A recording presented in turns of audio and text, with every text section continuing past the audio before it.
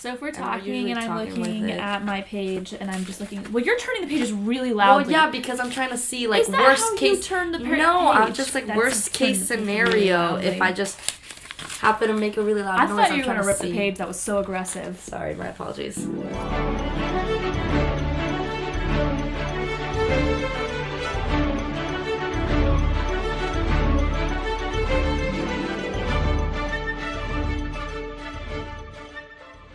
Hi everyone, welcome back to the Slitherclaw Review. I'm Madison. And I'm Dea, and this week we are finishing off Harry Potter and the Sorcerer's Stone with chapters 9 through 17. But before we dive into the book, we're going to do our spell of the week and our character of the week.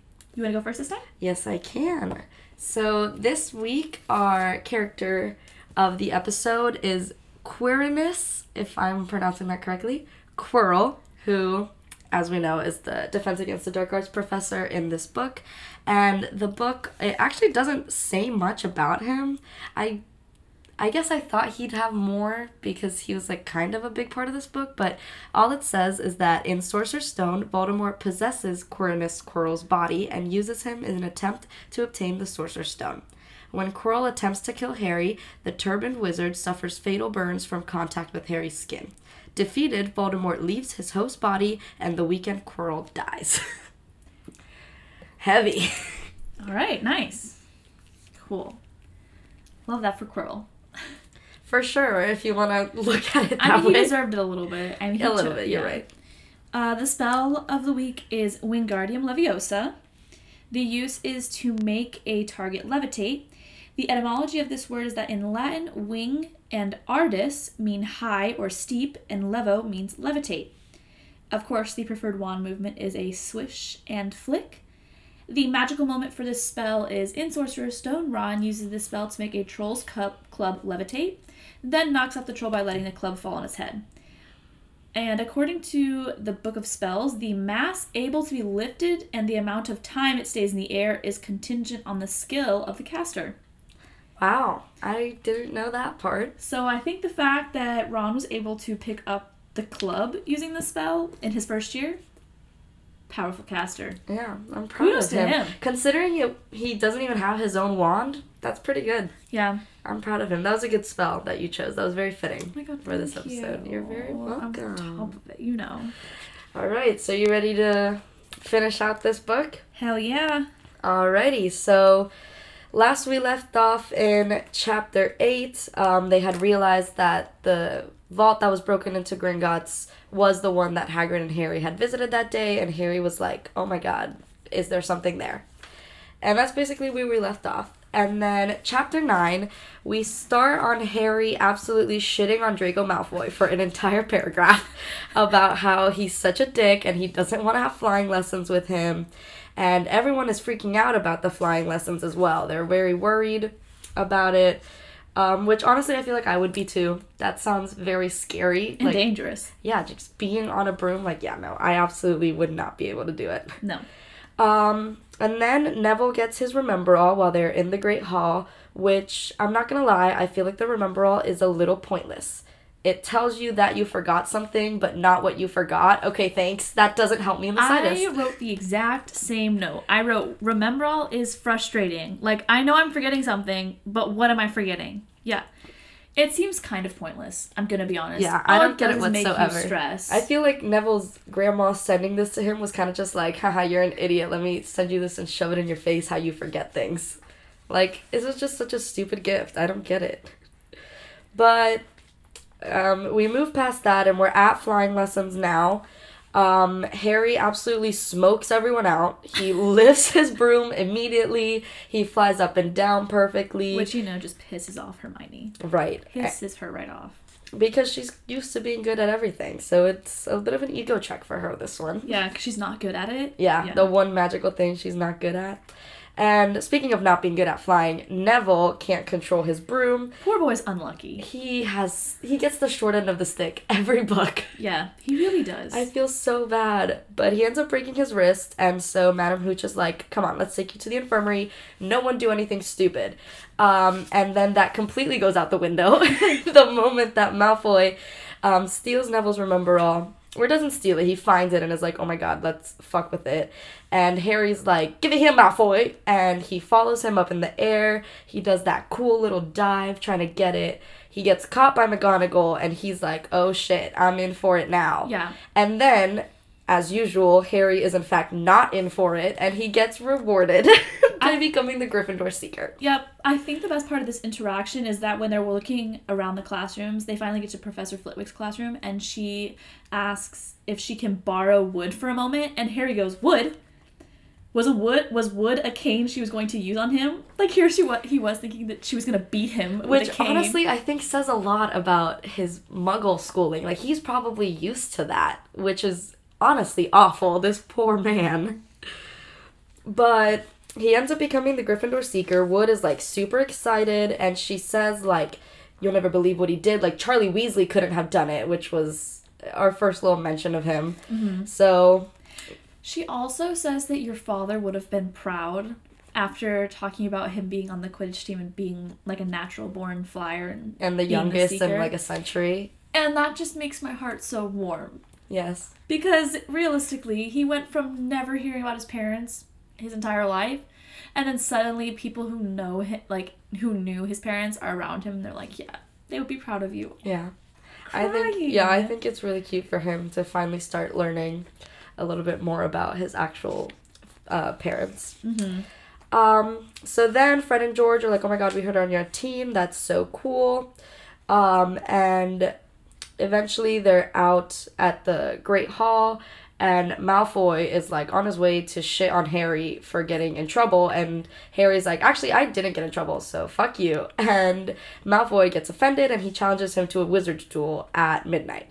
And Harry's like, I don't know what that is. And Ron is like, oh, don't worry. It just means that, it's like a normal duel, and I'm your second, so if you die, I'll take over. And Harry's like, what? Wait a minute. And so they do that, and at, like, 11:15, they're like, all right, let's go sneak out. And Hermione is there, and she's like, I'm gonna snitch on you. And they're like, please do not do that. But she ends up trying to follow them, and she ends up getting locked out. So now she has no choice but to go with them. And then they find out Neville, who was also locked outside, so now he's stuck with them as well, which is kind of annoying for Harry and Ron, I'm not gonna lie. Having Neville and Hermione, I feel like those are the two worst possible people to be stuck outside of the common room after hours with. But they end up going to the trophy room where they're supposed to duel Malfoy. And they all get there, and Malfoy's not there. And Mr. Filch and Mrs. Norris show up, and they all realize that this is a trap. Which is, honestly, a solid Slytherin move on Malfoy's part. Honestly, it was smart. Like, he knew what he was doing. He's an ass, but kudos to him for thinking of this. Yes, I agree. So they run away, and they run into Peeves, and Peeves actually does snitch on them. And so they end up going behind a door that Hermione opens with Alohomora. And first of all, Dumbledore really didn't try to hide this door if it can be opened easily with an Alohomora. Yeah, especially because we know that there are other charms that can block Alohomora. Exactly. So he really did not put that much effort into locking this door. But once they get in there, they realize, oh shit, this is the Forbidden Corridor. And they see Fluffy is in the back room. They get really scared, and they, like, run. She a track star all the way back to the common room. And back in the common room, Hermione tells them that she noticed Fluffy was guarding a door, which... Girl, I would not have noticed that. Props to Hermione. I would have been focused on the three heads just like Harry said he was. I would not have noticed that in the slightest. But also when she says, didn't you see what it was standing on? And Harry goes, the floor? Are you stupid? It is funny, though. The floor? That's so valid. And we get the iconic Hermione line. We could have all been killed. Or worse. Expelled. Yes. And also, I think Ron's line afterwards is funny. He's like, you'd think we would have dragged her along. Like, I'm like, I think that's funny, too. But isn't it crazy to think that if Hermione hadn't noticed that trap door... They would have been like, damn, they're just maybe the rest of the book wouldn't have happened. Dog. Yeah. Mm-hmm. That's so crazy. But, yeah, then they end up going back to bed, and that is where Chapter 9 ends. Moving on to Chapter 10, titled Halloween... Which is a really important holiday here. Everything seems to happen on Halloween. James and Lily died on I was gonna Halloween. say, the anniversary of his parents' death happened on Halloween, and then stuff in the later books also happened on Halloween. Does he know that his parents died on Halloween? I don't think he's aware. Okay, because he goes through this whole chapter and just doesn't... They don't mention it, and so it's like he's either just, repressing that, or he doesn't know. Yeah, I'm gonna, for the sake of my mental health, I'm gonna say he doesn't know. Because it would be really sad if he's repressing that. That's true. Trauma response. Yeah. At this point, Ron and Harry are kind of viewing their little midnight spiel as an adventure and trying to figure out, what is this three-headed dog guarding? Trying to figure out, is it valuable? Is it dangerous? And while they're discussing in the Great Hall, he gets a package, which we come to find out is his Nimbus 2000. Good for him. Good for him. It's a little bit special treatment on McGonagall's part. Especially because they said first years aren't allowed to have brooms. Exactly. But good for him. That's a sick-ass broom. Also, McGonagall bought him the broom. Yeah, this man isn't loaded. He couldn't buy his own damn broom. She's like, yeah, man. I got it for him. I'm gonna... Honestly, for all the Quidditch that Harry does, he has never once gotten his own broom. Because he gets this one from McGonagall, and then he gets the Firebolt from Sirius. Yeah. He never once pays for his own brooms. So, they open up the broom in his room. They go about their day. And then finally, Oliver Wood is going to teach Harry the rules of Quidditch. And this is the first introduction to Quidditch, mind you. And again, just like the money situation, I feel like J.K. Rowling was just like, what's the most confusing game that I can make up? Quidditch in general, the more that I think about it, the worse it gets. Yes. He's like, here's the quaffle. We have 3 chasers. We have 2 beaters, a seeker, a keeper. These are the bludgers. And he's just going on and on. I would be sitting there like, excuse me? Yeah. It's a lot to throw on him, but Harry honestly takes it like a champ. Mm-hmm. He really does. The thing that made me laugh was when Harry's like, oh, so that's sort of like basketball on broomsticks with 6 hoops, isn't it? And Wood is like, what's basketball? And I'm like, oh my god. It's so weird to think that, I know wizards are, very out of touch with reality, but, that they just don't know what basketball is. But later on, literally in the next page, Wood helps him practice with golf balls. So golf exists in the wizarding world, but basketball doesn't. I don't know. Golf feels very British to me. I feel like they're just doing a lot of golf. Oh, yeah. I guess taking the British thing into account, I guess that makes a little bit of sense. I feel like basketball's probably not as popular there, right? Is that a correct assumption? I feel like that would be a correct assumption, yeah. All right, you know what? I'll take it. Yeah. They go through finishing the rules, talking about how the twins are the beaters, and, of course, they practice with the golf balls because he's the one with the golden snitch out. Yes. We jump ahead to class with Flitwick. We're going to Charms. And this is where they're learning the spell of the day. Wingardium Leviosa. And, of course, we get Hermione being super condescending to Ron, saying it's Wingardium Leviosa. And this line is different than I like the movie one better. I like the movie. Not Leviosa. Yeah, I like that one. I do. And I thought it was funny after the class, Hermione excels when they are like, oh, then if you're so smart, then you do it. And she said, bitch, watch me. And after that, too, Ron gets really upset that, Hermione was so good at it. And he, it's a wonder no one can stand her. She's a nightmare. And then Hermione obviously hears him and starts crying. And 11-year-olds are so mean. Mm-hmm. That would make me cry, too. Mm-hmm. That was so rude of him. And when Harry says, I think she heard you, Ron says, so? Sir, that's your future wife. Let's get it together, please.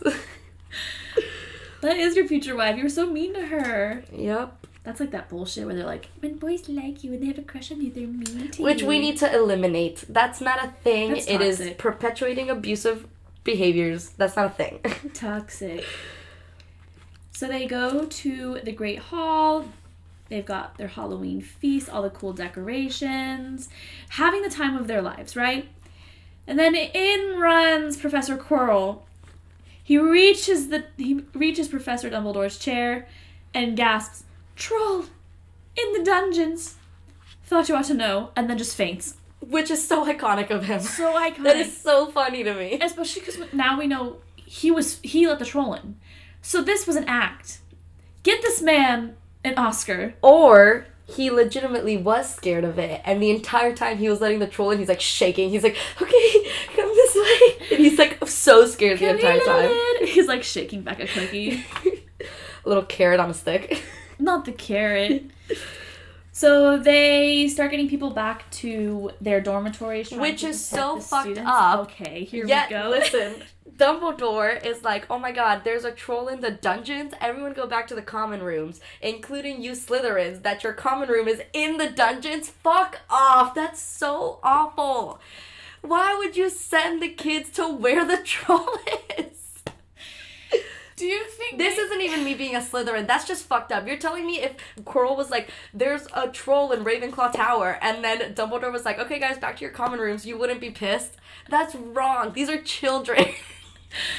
Maybe JK just looked over it. Probably because she's an idiot, but still. Oh my god. That's so fucked up.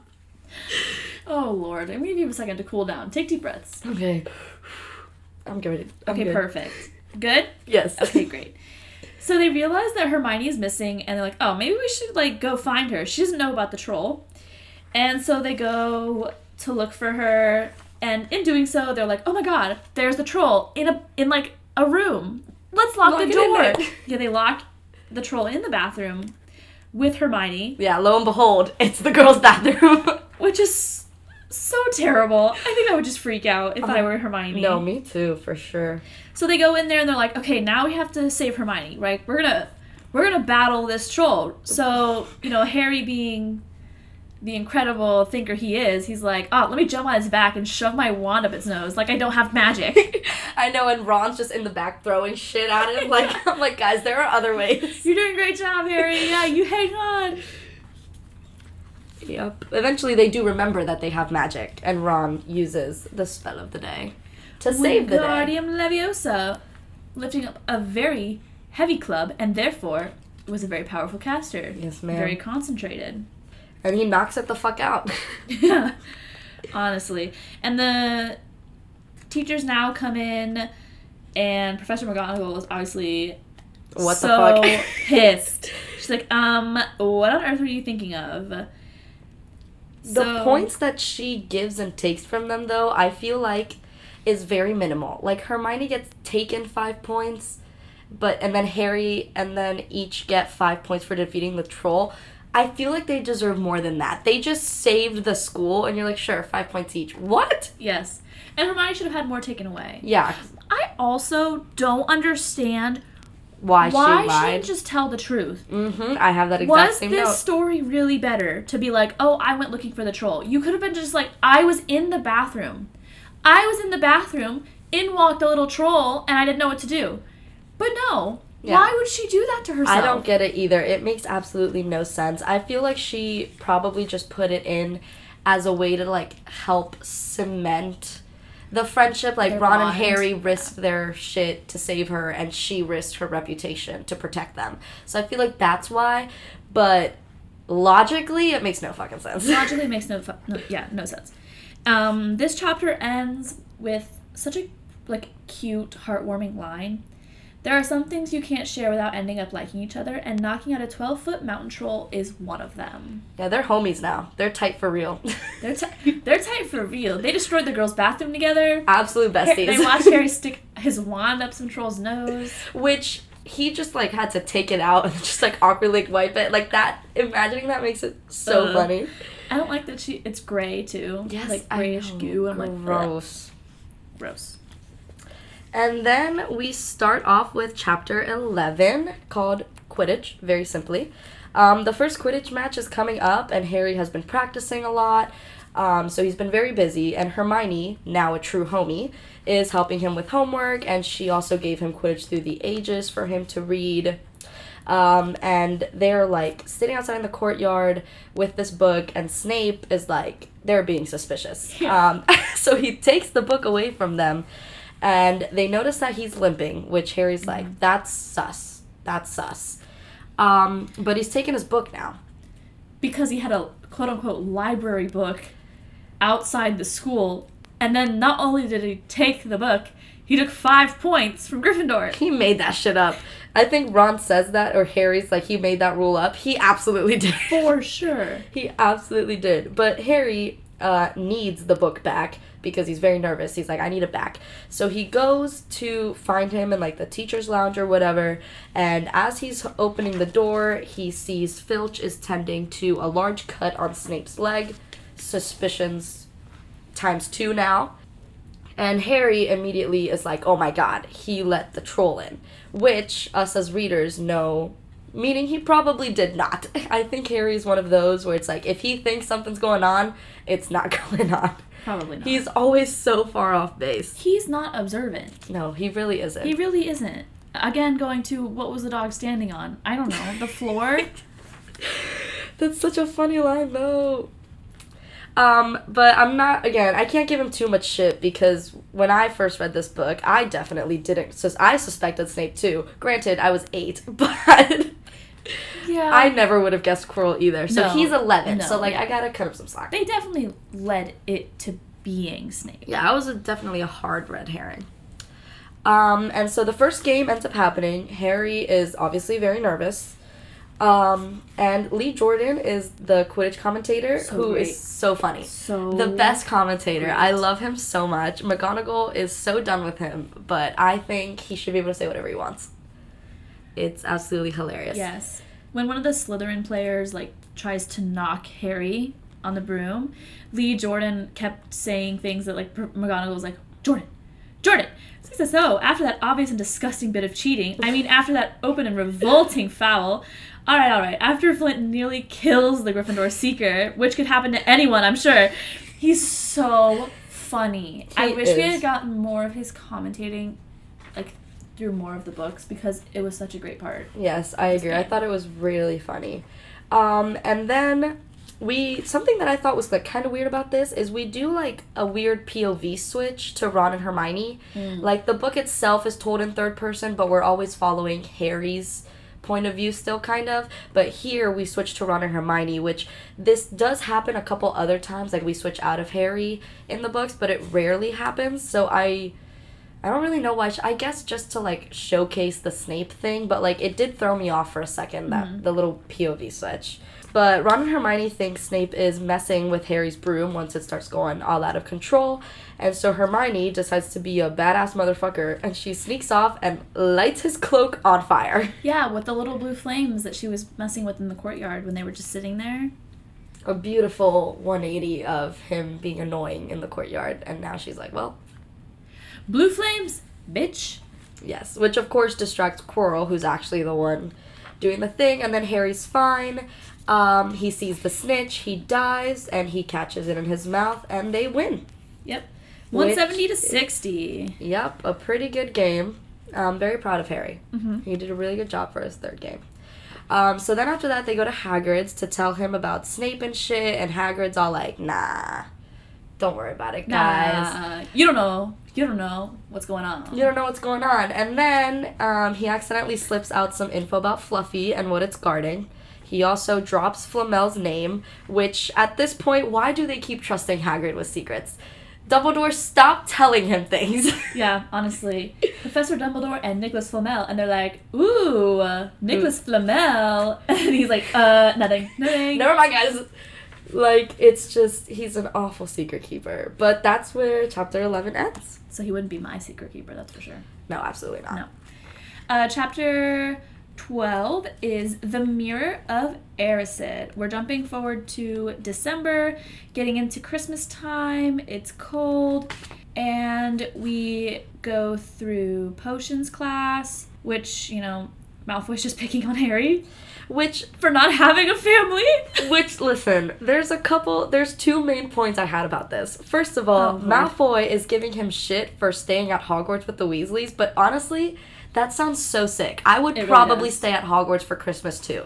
Like, that sounds so beautiful and so fun, and there's not that many people there, so the castle is open, kind of free reign. Like, that sounds amazing. And then the second thing I had is that Malfoy's insults, he has two insults. Ron, you're poor. Harry, you have no parents. Like, bro, he's such a little dick. Like, it's not even, like, superficial shit. It's just right for the jugular. You're an orphan. Boom. Like, he's so mean. Mm-hmm. Ron and Malfoy get into a little fight, I guess you could call it. I'm going A to use little that bit. loosely. In the hall, they get in trouble. They run into Hagrid in the meantime, and they're like, oh, we're going to the library. And Hagrid's like, oh, going to study? That's interesting. And they're like, oh, we're not working. We're going to find Nicholas Flamel. And he's like, what? Which I think is so funny. Harry is just so savage sometimes because he knows how Hagrid's going to react. And he's like, yeah, we're looking for Nicholas Flamel. You know that little secret you let slip the other day? Yeah, we honed in on it. They're like, you want to save us some time and help us? And he's like, no. No. Not going to happen. So they go into the library and we meet Madame Pince, who I don't remember, is she even in the movies? No. They don't mention her, right? No, I don't think so. But she ends up throwing Harry out of the library because he was, getting a little too close to the restricted section, which also is separated by a rope. Which, again, I'm going to assume there are wards on the rope to stop them from getting in. Because I refuse... But later on, when he has the invisibility cloak, he gets in there. With, not having to pass any wards. Like, there's literally just a rope separating it from the rest of the library. Alright, then I'm gonna retract that statement. Whoop, gonna retract that. Yeah. Never mind, Hogwarts is just dumb. Dumb. At least in the movie, they put, a gate. Yeah. At least first with the Aloha Mora in the door, now there's just a rope to the restrictions. They're putting in no effort. No. So they start the holiday, and Ron and Harry play wizard's chess, Hermione leaves, and we get to Christmas. I love Christmas in this book. I think it's so sweet. I think it's so wholesome. It's just a break from all the Voldemort death, danger, and he gets Weasley's sweater. He does get a Weasley sweater, which I realized during this, it never is explicitly stated that Ron and Harry have letters on theirs. It's only explicitly stated, we know for a fact Ron doesn't have one, because Fred and George mention it. It's not mentioned whether Harry has one, but we know Fred and George have one in order for Molly to tell them apart. Yes. But then Percy has one, so it's I don't understand how she's choosing who gets a letter and who doesn't. Yeah, because they made a joke that it was P for prefect. Yeah, so I understand Fred and George, but why for Percy? Why does Ron not have one? We don't know if Harry has one. But I don't know. It's really weird. But if you, ever see pictures, the drawings or even the sweaters in the Wizarding World, they always have the letters. Yeah, they have the all letters. Of them. But I feel like it's more iconic that way. Otherwise, it's just a sweater. Yeah, which I think is honestly the best gift he gets. He gets a cute little flute from Hagrid, which is cute, and he does use that later in the book, so it's handy. He got 50 pence from the Dursleys, and I looked up what that is, because I had no idea what that is. It's a 7-sided coin that is worth absolutely jack shit. Yep. So, fuck the Dursleys for that one. They're awful. And Ron is so amazed by it. He's like, that's money? He's like, yeah, you want it? Yeah, he's like, I don't want it. This is nothing. I don't want it. It's nothing. And then Hermione sends him candy, which is a little nice. Cute. That she sends him something. And Harry gets the invisibility cloak.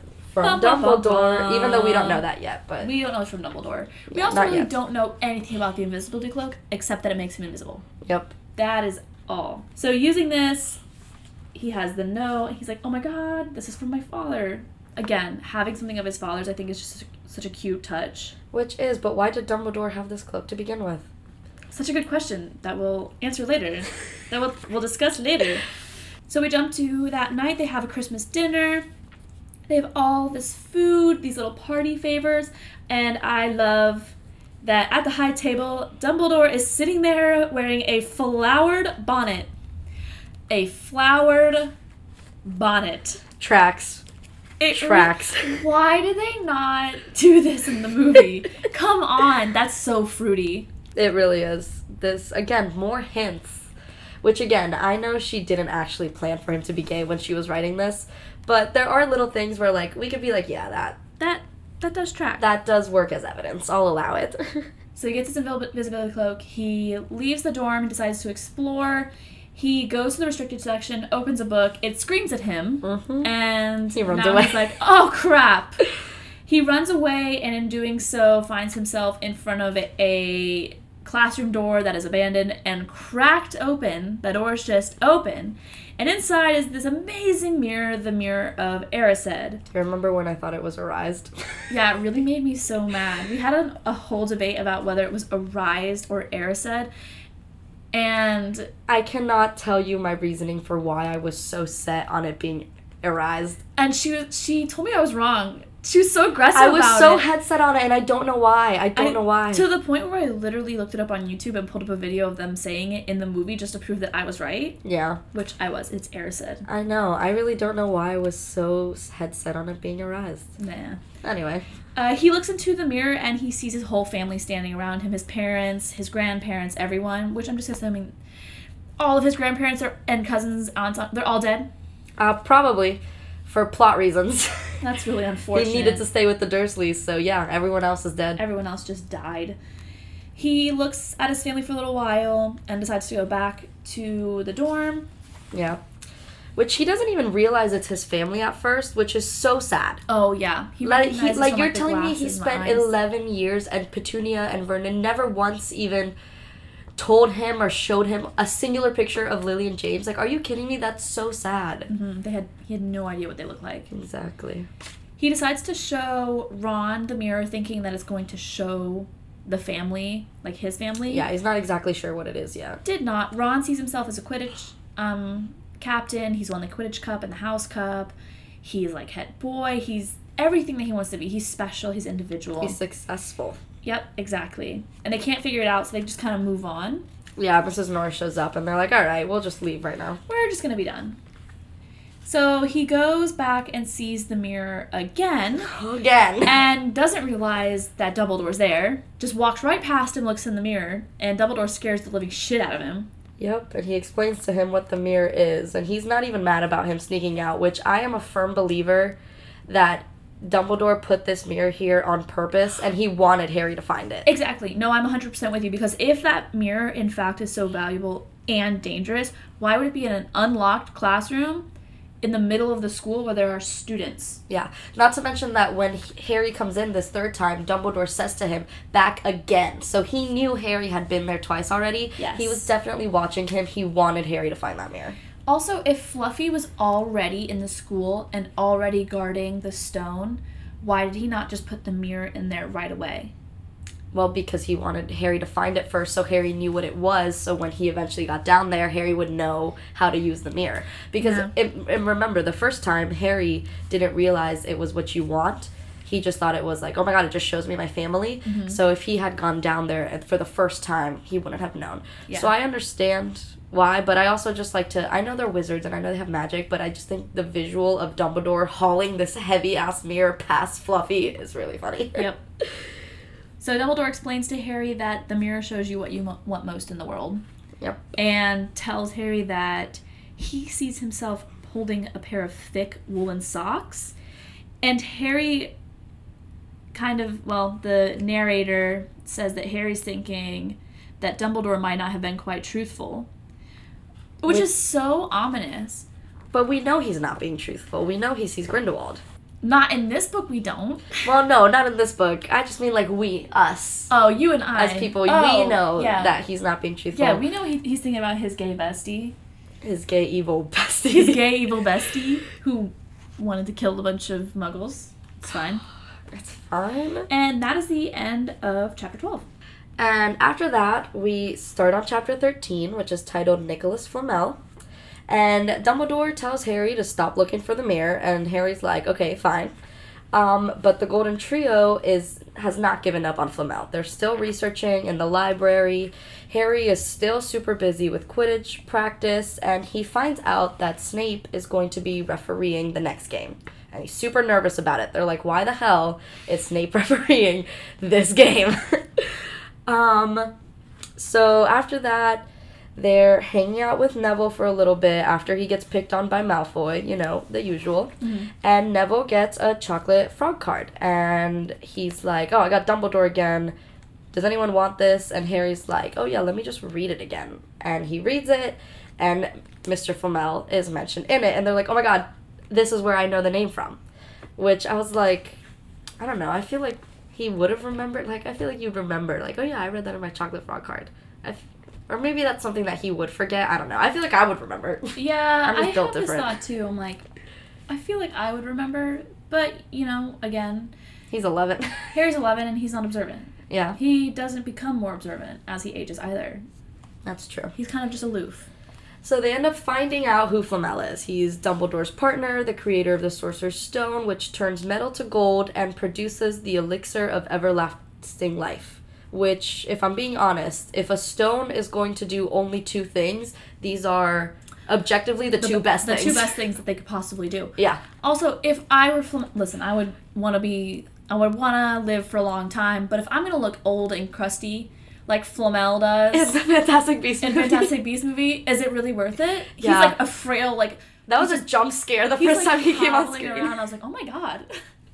Yeah, no, it definitely... I feel like immortality is only worth it. If you're hot? Yes. Yeah. And even if you're not hot, to a certain point as well. Like, once you're still young. Yeah. Ish, yeah. I guess. And so they have a big brain moment, and they think, oh my god, this is probably what Fluffy is hiding. Crazy. Crazy! Who would have freaking thought? And then the Quidditch match happens. Harry is less nervous because he knows that Dumbledore's there, and he's like, alright, Dumbledore's not gonna let anything happen to me. But he's like, just in case, I'm not gonna take any chances, and so he catches the snitch in the first 5 minutes. What a king! Honestly. What a king! I also have a random note here that the narrator points out that Harry thinks he gets the horrible feeling that Snape can read minds. Do we think that this is foreshadowing to the future when we figure out that Snape is actually well-versed in occlumency and legilimency, yeah. I honestly... It's such a big plot point in the 5th book that I feel like this is something she has to at least have had a note about. Yeah. Like, I kind of want Snape to be able to read minds. Like, maybe she didn't have it fully fleshed out, but I feel like this definitely is something that could be a small hint. Yeah. Little hint to the future. Yeah. Snape can in fact read minds. I did like that. So Dumbledore congratulates Harry about winning and catching it so fast, and while he's talking to Dumbledore, he catches Snape in the background going into the Forbidden Forest, and he's like, oh my god, Snape's being suspicious again. Gotta follow that lead. Mm-hmm. So he flies on his broom into the Forbidden Forest and spies on Snape and Quirrell, who are in there, which, I'm not gonna lie, I straight up forgot this happens. Like, entirely, I never would have remembered, even in the slightest, that he flies on his broom and goes into the Forbidden Forest to spy on them. It's because, we'll talk about it later, but the scene is completely different in the movie. Besides that, though, because I could still remember things, like the Midnight Duel, that's not in the movie, but I remembered that was a thing in the books. I did not remember that this was a thing whatsoever. Yeah. Okay. Completely forgot. But Snape is talking to Quirrell about the stone, and that's basically all that Harry really hears before he flies off, because he's like, I don't really want to get caught. And so then he goes, and he's like, alright, I gotta tell Hermione and Ron what's up, because these are my homies. So they go into, like, a little, like, secret room thing, and he tells them, and they're like, oh my god, we were right, it is the Sorcerer's Stone, and they create their whole theory that Snape is trying to force Quirrell to help him get it. Which is, again, wrong. But they're trying. So wrong. They're trying. And then that's where the chapter ends. And we start chapter 14, which is called Norbert the Norwegian Ridgeback. So they go through their classes, blah, blah, blah, and they finally see Hagrid. They go to visit him in the hut. What is it in Hagrid's fire? But a dragon egg. Which is so on brand for him. So sketch, dude. And he didn't think it through either. Having dragons is illegal. What did he expect to do with the dragon when it grew up? People are gonna see it. Yeah. He has to let it out of the house. He was drunk when he got it, though, wasn't he? I guess, yeah, he was tipsy for sure. Yeah. He was tipsy for sure because he gave up valuable information. We can blame it on that. Yeah, I guess. And we find out that he did win it off of a stranger at a card game, which is the one thing that he's won most in his life. But that's not suspicious at all. That this stranger sure. He's just really good at... had a dragon egg. Yep. And he's like, no, I've thought this through. I've read books. And I'm going to feed it a bucket of brandy mixed with chicken blood every half hour. Okay, sure. A meal. Yeah. That's my dinner tonight. A true meal. The dragon is a Norwegian Ridgeback. And so now they're obviously have nothing to worry about. Because their friend Hagrid has an illegal dragon. Has zero plan. Unfortunately, when they go back to see Hagrid and Norbert, who is hatching, Malfoy sticks his head through the window, in the crack of the blinds, and sees the dragon, which is obviously bad news. I also wonder why Malfoy didn't say something right away. He was probably hoping to keep it for blackmail or something. Okay, because he didn't make a mention of it. And time passes. They're like, you should let him go. Like, we need to do something. You can't keep him now. Now Malfoy knows he's going to tell someone. And Harry has actually a really good idea to contact Charlie because Charlie's in Romania studying dragons. Yep. And they're like, oh, this is a great idea. So they send him a letter using Hedwig. They're like, okay, but Hagrid also isn't sold by this idea because Norbert was just born and he's like, oh, he knows his mommy. Yeah. Like, and Ron gets bit by Norbert. And they're like, oh, that's unfortunate. Except the next day it swells up and is, like, super painful. And they're like, okay, so maybe I should go to the hospital wing. Yep. And apparently Norbert is poisonous, which is just so unfortunate for Ron. I know. Again, rough for him. And this doesn't happen at all in the movie. No, it does But not. we will get to that. So they make the plan to get rid of Norbert at midnight on Saturday because Charlie finally responded to the letter. Yes. And unfortunately, the letter from Charlie was in the book that Malfoy took of Ron's to go and taunt him about. So now Malfoy knows about the plan. So now they're in a bit of a pickle. They can't really change the plan. They have to get rid of Norbert. Yes. So they decide, they come up with this plan. They're going to use the invisibility cloak. The goodbye between Hagrid and Norbert makes me so sad because a dragon was the thing that he wanted most in the world. And when he says goodbye, he says, Mommy will never forget you. I know, he also said I packed his teddy bear in case he gets lonely, which is so sweet adorable. and cute. Unfortunately for them, they do get the dragon off without anyone seeing Norbert. But Professor McGonagall does find them after finding and busting Malfoy. And McGonagall really does, like, get mad this time. Yeah. In the past, I feel like she kind of breezes off what they do. But now she's, like, really pissed. Which sounds terrifying. I would hate to be on the receiving end on one of McGonagall's wrath. Oh, true. And they left the cloak at the top of the tower. Yeah, right? I'm like, when did they go back to get it? How did they leave it at the tower? I mean, yes, that too. How did they leave it? How do you forget something like that? That's really, really important. I'm going to try to give them the benefit of the doubt and be like, they were riding the high of like, yeah, it worked, he came, they got the dragon. But still, they're so stupid for that. No, yeah. So dumb. Alright, so then we move on to chapter 15. Filch takes them down to McGonagall's office, and she deducts 50 points from each of them, which is quite a hefty load. Yikes. Quite a hefty load. And this, of course, the Hogwarts rumor mill is insane. So everyone knows. And Harry is kind of like shunned and taken off of this Quidditch pedestal that he's been put on. And so Harry takes that really seriously. And he's like, maybe I should just quit. And he talks to Wood about it, and Wood is like, no, are you fucking insane? Bro, you gotta stay. And Harry's You lost like, all these points. The okay, least you could fine. do is play Quidditch. Honestly. And so Harry's like, okay, fine. So he stays. And then Harry's like, all right, but I'm not gonna get into any more trouble. I'm done. And then once again, that goes flying out the window literally a week later. Because they're trying to figure out what Snape is pressuring Oh my god. My notes autocorrect Quirrell to Squirrel, so every time I'm reading them, I have to like mentally remind myself Not to the eliminate squirrel. the S. Mr. Squirrel? Professor Squirrel? But they're trying to figure out what Snape is pressuring Quirrell to do. And so Harry, Hermione, and Neville, who is there, not Ron. It's Neville. Neville, because Ron has been bitten by Norbert. Yes, he's got a boo-boo. So they're all told to report to Hagrid that night for their detention. And Malfoy, of course, is there as well. And they're sent to the Forbidden Forest, which, for a forest that has forbidden in the name, it's really not that fucking forbidden if they're sending students there for detention. My note is, if the forest is so dangerous, why would they choose to send a group of first years there at night as a punishment? Who decided to do this? Not to mention that Hagrid also has them split up. Are you kidding me? He's like, yeah, you guys go this way. Fang will be fine. Yeah. Yeah, it's absolutely ridiculous. Hogwarts is not as safe as they make it out to be.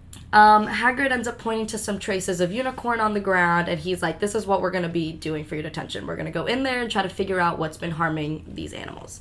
So they do split up, as we said. Harry and Hermione go with Hagrid, and Neville and Malfoy go... Wait. Did I get that wrong? The first... Am I thinking of the movie? The first time when they split up, they send Harry, Hermione, and Hagrid are together. Okay, and Malfoy, Neville, and Fang are together. Okay, that's what I had written down, but I think I'm thinking of the movie where I messed myself up. They also end up switching, though. That's true. Because Malfoy scares Neville, he sends the red sparks into the air, Hagrid runs off, leaving Hermione and Harry just standing there.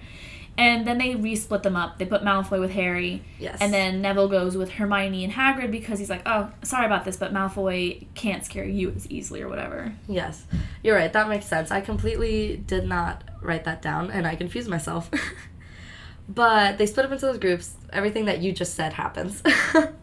And so when Harry and Malfoy are together, they end up coming across a mysterious cloaked figure who is drinking the blood of a unicorn that was like just killed. Malfoy and Fang run away, so Harry is left alone. But luckily, a centaur named Firenze rescues Harry and takes him back to Hagrid. Also, is it Firenze or is it Firenze? I do not know. I've always said Firenze. I'm going to stick with Firenze. Yeah, I've also always said Firenze. I just wanted to get your opinion on it. Yeah. All right, we'll stick with Firenze. They also meet other centaurs like right before that. They meet Ronan and another one. And they all just keep saying that Mars is bright. They're like, oh, yeah, Mars is bright. They're like, is there anything weird in this woods? Mars is really bright tonight. What does that mean? What does it mean? Yeah, to this day, I have no clue what what that does it means. mean? Because you think that later on it would be like a full circle moment where they're like, oh, this is what they were interpreting from the stars or whatever. But no, Mars is bright. Don't we get Mars is really bright tonight. Thank you for that. Yep. Definitely is weird. The centaurs are on some weird astrological shit, but crack. I love that for them. And Firenze tells Harry also, or not Harry, when Firenze tells Hagrid Mars is bright tonight, Hagrid just goes, we've heard.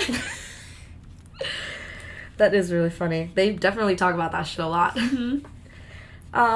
But Harry ends up back with them. He's like, I'm fine. The unicorn's dead back there. Unicorn's dead back there, it's fine. It's fine, though. It's back there. Some ghost figured to try to kill him, it's fine. And then they end up finding out that that was Voldemort. Mm-hmm. And he's trying to stay alive because drinking unicorn blood will do that for you. And so Harry takes this information and he continues building this like plan theory in his head. And when they get back, he's telling Ron about it, and Hermione's there and she's like kind of scared about it, but they're really set on this plan. And actually here, also at the end of this chapter, they get the invisibility cloak back with a little note that says just in case. Earlier I had mentioned like how'd they get it back? I forgot that this happened. They sent it back to him. Yeah, they sent it back to him. And that's where chapter 15 ends. And chapter 16, Through the Trapdoor, which, of course, can't end well. Absolutely What a not. title. What a title. So, they go through their exams, they've been studying, whatnot. They have this realization, they're like, oh, the dragon egg was a plot to get info out of Hagrid about Fluffy. Which, of course, sends them into a tizzy, because, that was the last thing that they thought was holding Snape back, along with Quirrell's magic, but they thought that he got past Quirrell. The dog was the last thing. Now he's going to go after the stone. So they run on down to McGonagall. Well, they're trying to find Dumbledore, and McGonagall's like, he's Because not they here. don't know where Dumbledore's office is. Mm-hmm. And McGonagall tells them that Dumbledore will return tomorrow because he has a thing at the Ministry. My question is, right, there was obviously nothing at the Ministry, which we find out. If, in fact, Dumbledore, a wizard man himself, is going to the Ministry, obviously going to be using flu powder, he would get there instantaneously. Would he not find out that there's nothing and then come back right away? Why did it take him so long to get back from London? You're absolutely correct. He would have gone there. For plot reasons. Yes, he would have used the flu powder. He would have gone straight there. He would have walked in and been like, yo, I'm here for, the meeting or whatever. And they'd been like, Dumbledore? What meeting? Albus, what are you doing here? And he'd been like, ah, shit. Never mind. Bye. But no. He's there long enough for Taking them a full 24 hours. all that time? I don't think so. Mm-hmm. I agree. I don't think so. So she is like, no, you're not going to do anything. You don't need to. You're children. And they're like, pfft. Which is so valid, but... Such a valid reasoning. And she's like, what are you talking about? You you should not do this. And the kids are like, oh, we're going to go anyway. Yeah, and Ron and Hermione also, they're like, you think we're going to let you go alone? Of course not. Like, we're going with you. Ride or dies, for real. They are ride or dies. Exactly. And honestly, thank God that they decided to go, because Harry would not have made it through all of those without them. Like, imagine if Ron and Hermione were just like, you know what? Yeah, no, you got it. Like, Harry would not have made it through. Yeah, you know what? Have fun. You got it, King. Have fun. Thank God. So the three of them have dinner. They're waiting in the common room, trying to be not suspicious, I guess. They get the cloak, and they're like, okay, now we're going to go to the trapdoor. Neville stops them, which, good for Neville for standing up to them, because they have been telling him this entire book that he needs to stand up for himself, like, assert himself. Yep. Be more confident. And now Neville's like, you shouldn't do this. And then it completely backfires. Yes, Hermione's like, oh, Petrificus Totalis, and, like, lit this poor boy. I know. I'm telling you, short end of the stick every time. So they're like, okay, bye, Neville. We're going to go, almost kill ourselves now. So they sneak past Peeves by pretending that they're the Bloody Baron. They get to Which was actually a really smart idea. I'm going to give Harry points for that, because that was genius. They get past Fluffy using the little flute that Hagrid had whittled him for Christmas. Yes. Which was a cute little full circle moment. Yeah, I liked it too. So they hop down into what turned out to be Devil's Snare, which is really unfortunate for them. Although they're like, oh, this is great, like a little like cushioning. And Hermione's like, would you guys stop moving? She brings out the blue fire again, the same one that she used to light Snape's cloak on fire. Which she does not think of immediately, which is why this scene is so funny to me. The point where she's like, oh my god, there's no wood, like, what are we gonna do? And then Ron's like, have you gone mad? Are you a witch or not? And then she thinks of the thing, which is A, hilarious, and B, such a good way to show Hermione's Muggle-born heritage. Like, of course, she just found out she's a witch 9 months ago. Of course, she's still not going to automatically think of magic to solve problems. I thought that was a really good scene that made me cackle. Wood. She's like, where are we gonna get wood? We're under the school. It's so funny. She's like, oh yeah, I've been playing with this little blue flame. Might as well use that. Exactly. Then they move on to the room with all the flying keys. They're like, oh, I like how they run to the door. They kind of look past all the flying things. They're like, that's not important. Try to open it. This is when they try to use Alohomora and it doesn't work. So we do know that that is a thing that you can do. So, again, could have been used before. Could have been used on the door protecting, air quotes, the Mirror of Erised. They decide, oh, we gotta get on those brooms, gotta catch the key. They get the key, they open the door, and the next room that they go into is the most violent game of chess to ever exist. Kudos to McGonagall for that one, because it was her room, right? Yes. Yeah. Kudos to her. That was kind of dope. Yeah, it was really good. It also, if anyone was trying to get through, would slow them down. They have to play an entire game of chess first. Exactly, you're right. So, Ron sacrifices himself. But yeah, the line is a little different in here. But I do like the movie one better. Yep, so Ron sacrifices himself. So when he gets knocked off this horse, right, he's been whacked in the face. I know that he said, just go on, but they don't even look back. They're like, okay. They just run on. They're like, he'll probably be fine. Mance was knocked off of a giant horse with a pole, and you guys are just like, okay. I understand the urgency to stop Snape, quote unquote, from getting the stone, but like at least a look back. Is he breathing? Let's check. Yeah, right. No. They get to, obviously they leave Ron behind, unconscious, possibly dead, who knows. And they get to Snape's room, which has this super long riddle about the potions and the vials sitting on this table, which Hermione figures out so quickly. Kudos to her. So smart. She girl bossed that. She finds out which one will take them forward, which one takes them back. Harry takes the one to go forward. Hermione goes back to get Ron and then go get Dumbledore, who, again, conveniently should have been back by now. Still, yeah. Should have been back by now. So he goes through, and Hermione's left. He passes the troll who has already been knocked out and enters a room where it's not Snape, it's not Voldemort, it's Squirrel. Else. It's Professor Squirrel. Okay, don't make fun of me. It's the autocorrect. I don't do it. But that's where chapter 17 begins, with just straight up, it was Quirrell. Little cliffhanger at the end of chapter 16. And Harry is, of course, shocked because he's had this entire theory that it was Snape. So he's very shocked that it is, in fact, not Snape.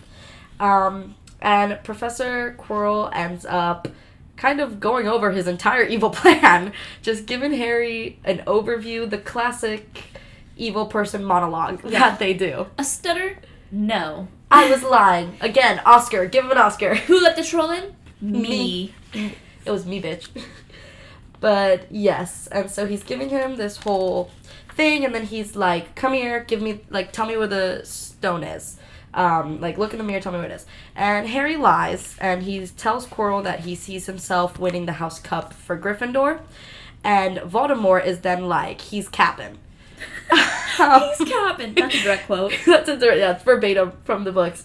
And so then he's like, let me see him face to face. And Quirrell's like, Master, are you sure? And Voldemort's like, yeah, bitch, let me see him. And so he unveils, he takes off his turban, and Voldemort is revealed. Crazy, wah! On the back of his head. Quirrell's head. So disgusting. Absolutely. So disgusting. Gross. Yes. And then Voldemort tries to recruit Harry. He's like, just join me, King. We could do this. And Harry's like, absolutely fucking not. And Voldemort gets pissed, and he's like, seize him. Guess I'm gonna murk you like I murked your parents. Exactly. And so Quirrell tries to reach for him, but every time that he reaches for Harry, his hand feels like as if it's like burned and stuff. And Harry ends up grabbing Quirrell's face, completely burns him. Voldemort's like still rooting for Quirrell. He's like, dude, kill him. And Quirrell's just like burning. He can't do it. And Harry passes out. Before anything can truly be finalized, Harry passes out. He wakes up, regaining consciousness, and Dumbledore is standing right over him, and Harry's like still like, oh my god, Dumbledore, Quirrell has the stone, and Dumbledore's like, bro, chill. We fixed that. You're good. We figured that one out. You're fine. And then Harry realizes, oh, I'm in the hospital wing. Okay, what happened? And Dumbledore, again, gives his little monologue. He's like, it's good. We got rid of it. I talked to Nicholas Flamel, and we decided that it's best if we just destroy the stone entirely. And he also explains to Harry that the reason why Quirrell couldn't touch him is because of Lily's love. That she died trying to protect him, which is the first time that we hear about it in the entire series. And so Dumbledore, continues explaining how Harry was able to get the stone because Harry was the only one who wanted to find it just to find it, not to use it. And he ends up getting out afterwards. He's going to the Great Hall for the end of year feast. He's rejoined Ron and Hermione. Ron's okay. He did not die in that chess game. He's doing okay. Not an important detail, but I would like to point out that they tell Harry that Gryffindor was steamrollered by Ravenclaw in the Quidditch game. Yes, I'm aware that Harry was unconscious and therefore they did not have a seeker. However, J.K. Rowling pays very little attention to us in the entire series, and I'm taking this as a win. As you absolutely should. Thank you. And on piggybacking off that note, why did I just say piggybacking? Oh my god, now we're on Canvas. We're back in class. Piggybacking off of this great idea. Anyways, based on... I'm trying to figure out how to word it now so it doesn't sound gross. Based on that, it's weird that Harry was literally unconscious and they were like, no, the Quidditch game is still going to happen. But in third year, when Malfoy hurts his arm, they're like, nope, we got to cancel it. They don't have their seeker. The Quidditch game, Quidditch rules make no sense. Also, another reason that they could have postponed the Quidditch game is that, one of their teachers just tried to steal something for Voldemort and died. Yes. Nearly killed a student. Exactly. But they're like, nah, we'll just have Quidditch. Yeah. Also, not to mention that in professional Quidditch, they have reserves and, substitutions in case something gets hurt. Why doesn't Hogwarts have reserves and substitutions?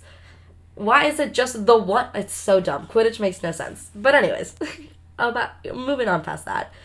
The dining hall is completely decorated in Slytherin colors to celebrate Slytherin's 7th consecutive win of the Championship Cup. Or so they thought. Listen! Dumbledore is like, alright guys, I gotta speak. In light of recent events, I gotta give out some more points. Which, listen, fine. They saved the school, whatever. but the amount of points that he gives them is uneven, and he does it on purpose to make sure Gryffindor wins, and it's bullshit, okay? But anyways, so he gives Ron and Hermione 50 points each, and then he gives Harry 60 points, which makes Gryffindor tied with Slytherin, right? He gave Harry the extra... Dramatic effect. But Harry deserves some points. He's 11. He killed a teacher. That's... Okay, fine. You're right. The points are deserved, but again. And then... he pulls the complete bullshit out of his ass. They're like, yo, we're going to give Neville 10 points for bravery. The trait of the house that he's in that is expected of him. What? And Gryffindor pulls ahead, and they win the House Cup, fucking whatever. And you can say all you want that I'm pissed because I'm a Slytherin and we should have won. But you cannot tell me that if the same shit happened with Ravenclaw, you wouldn't be upset. I would, and here's the thing. She never gives us anything. Ravenclaws, you're telling me that they're smart, they're studying, they're going to be getting points. We would not be losing points. Why are we not in the running? How have we not beat Slytherin? No, we haven't beat those little assholes. As a Slytherin, I fully agree. It's ridiculous that Ravenclaw has not won. Like, you guys must be getting a shit ton of 5 points, 10 points for answering shit in class. Like, there's no way you guys aren't. They have got to be great students, and yet we get shit on by J.K. Rowling. Honestly. She's like, no, they're not important. Come on, dude. Why'd you create 4 houses if 2 of them are going to be completely irrelevant? Yeah, and then you're going to make the third one completely shit on it constantly. That's the evil house. And then just bring up, like, the one house. Only Gryffindors are worth it, apparently. It's not fair whatsoever. But after that, we move forward.